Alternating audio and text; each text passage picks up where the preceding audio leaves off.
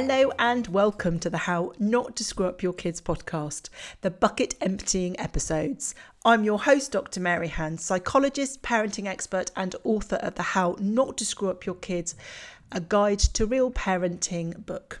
The Judgement piece, which I've slightly alluded to in terms of, when we're talking about guilt. But I think as parents, we can feel very judged about how we are choosing to parent. And that judgment can come from all quarters. It can come from our parents because they may be saying, gosh, you're so permissive. You let, or maybe they don't even use the word permissive, but you're such a soft touch. Your child's got them, you wrapped around their little finger. You let them have whatever they want. You do this, you do that. So it might come from our own parents, and then we're struggling to manage that. It might even come from our friends, and it may well come through that sort of judgment that we feel when we're scrolling through our social media feeds. Well, I won't be doing that because I'm not on them, but you might be doing it, where you're seeing this judgment about this is the ideal, this is the way that we should be parenting, this is the way that we should be responding in certain situations, and then feeling that you are falling short. And when we're thinking about, goes back to that whole notion of our bucket, if we're constantly feeling that we are never ever at that benchmark, even if no one else is judging you consciously, but you are judging yourself, it's this constant belief that this is the benchmark of what it means to be a good parent, and that you are always operating below that, either a little bit below or hugely below. Judgment is not great stance for us to be making decisions. It really isn't at all in any shape or form. So we have to be aware, where is this judgment coming from? My perception, my belief, the image that I hold in my mind about what it means to be the best mum, the best parent, where am I getting that from? Where's the evidence? Why do I believe that? That's the first bit that we've got to do. And then the next bit is about why, from that kind of basis, if that's what I think, what is the evidence that makes me believe that I'm falling short? So we have to constantly ask ourselves, where are we getting this information from? Why are we holding that up as a benchmark? And then looking at why we then, how are we coming up with this arbitrary valuation on how good or how not so good we are as parents? Because again, when we're talking about emptying our bucket, when we're talking about our bucket filling, judgment is a huge part that for some of us stays in that bucket. It's almost like that part of the bucket, however, whatever level it's at, never ever empties. It's always present in there.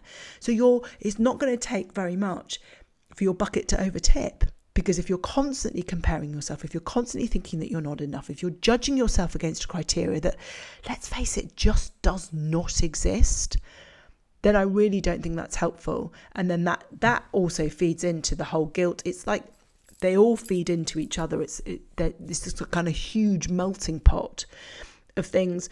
And I think I'm a really strong believer that we as parents need to be more honest about our parenting experience and our parenting journey. And I'll explain to you, because I think that has a huge effect on emptying our bucket. When I go into schools and I work with children on a group basis or in workshops that I might do, and I might ask children to put their hand up if they're nervous about anything.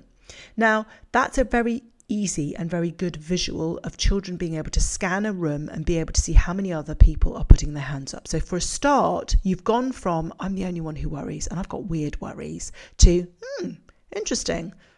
Quite a lot of my class are also putting up their hand. So they then see that lots of other children in their year group are putting up their hands. So that's part of that kind of visual, all right, I'm not isolated.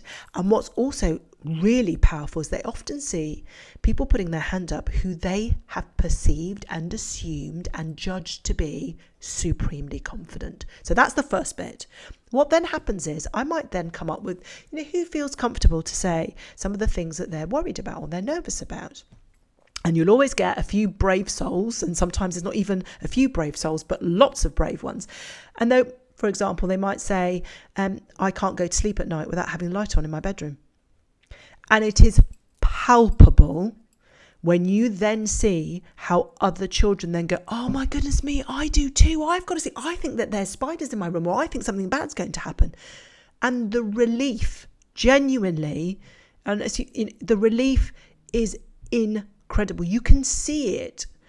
And that to me is exactly the same as if I could get a group of parents in a room and I could have an honest discussion about the guilt that we feel, the embarrassment that we feel, and all of that judgment around parenting. And I did a similar thing. I haven't yet done it, and I promise I will. But when I've even gone and given talks, and when we've asked for shows of hands in these things, and then they see that other parents are struggling with the exact same thing, and there will always be a couple of parents that are really happy to talk about the challenges that they're facing. When we see that and we think, oh my goodness me, I'm not the only one, then that really does genuinely reduce the judgment. It genuinely reduces the comparison, and it also reduces the guilt. And I think we do that quite often when our children are younger, when we're all in it together and none of us are sleeping. But it's almost as if it then becomes a bit of a competitive sport. It's like, our child sleeps through the night. Yeah, and our child, we feed them at this time, and then we don't hear a peep until this time. And they're crawling and they're walking, and then suddenly it takes on this whole kind of different. It becomes a whole different beast.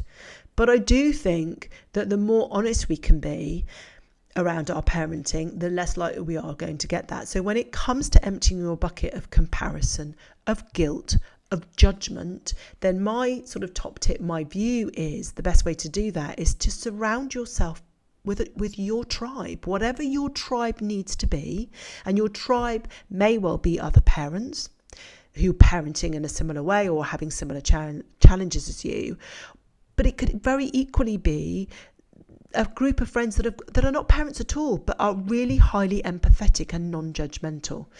But I think if we don't surround ourselves with a tribe, if we don't feel that we are able to have honest conversations beyond our family dynamic, it's important that we're able to have honest conversations with our partner if we're co-parenting about the challenges that we're having within the family, about how guilty we might be feeling, and really being able to talk about these things. But I'm talking about being able to do that from the lens of someone who is not directly involved in things, so that we really can offload. We can really be honest about, God, I really don't enjoy being a parent. I thought I'd be great at it, and I really don't like it. And actually, I don't particularly like my eldest at the moment. I'm really struggling. We seem to be at loggerheads all of the time, and it really makes me worried that in some ways I might be screwing them up, and how that might impact. And I find I have such an easier relationship with their younger sibling, and I'm worried that they feel that they're jealous and I don't, and then my partner and I keep arguing about it. Those are kind of honest and open conversations that if we have, then they genuinely help empty that bucket, and then we can take a more sort of a broad, we can take that kind of view we can just take a bit of a step back rather than being so absorbed and immersed and in that absolute nitty-gritty of it day to day, so we can have those conversations with people who care, people who are compassionate, and people who are not going to judge. And sometimes, as is the case with a lot of the children that I've worked with in the past, just having someone that you can have those honest conversations with and an acknowledgement of how you're feeling is all that it takes. And actually, you don't need them to problem solve for you. You don't need them to tell you what to do. You just need to be able to empty that comparison, guilt, and judgment bucket. So I hope you found that useful. I did say it was going to be quite a lot of content to cover. And if you have loved this episode, I would be so grateful if you could like, rate, review, and follow this podcast so that others can find us and we can spread the love. So until next time.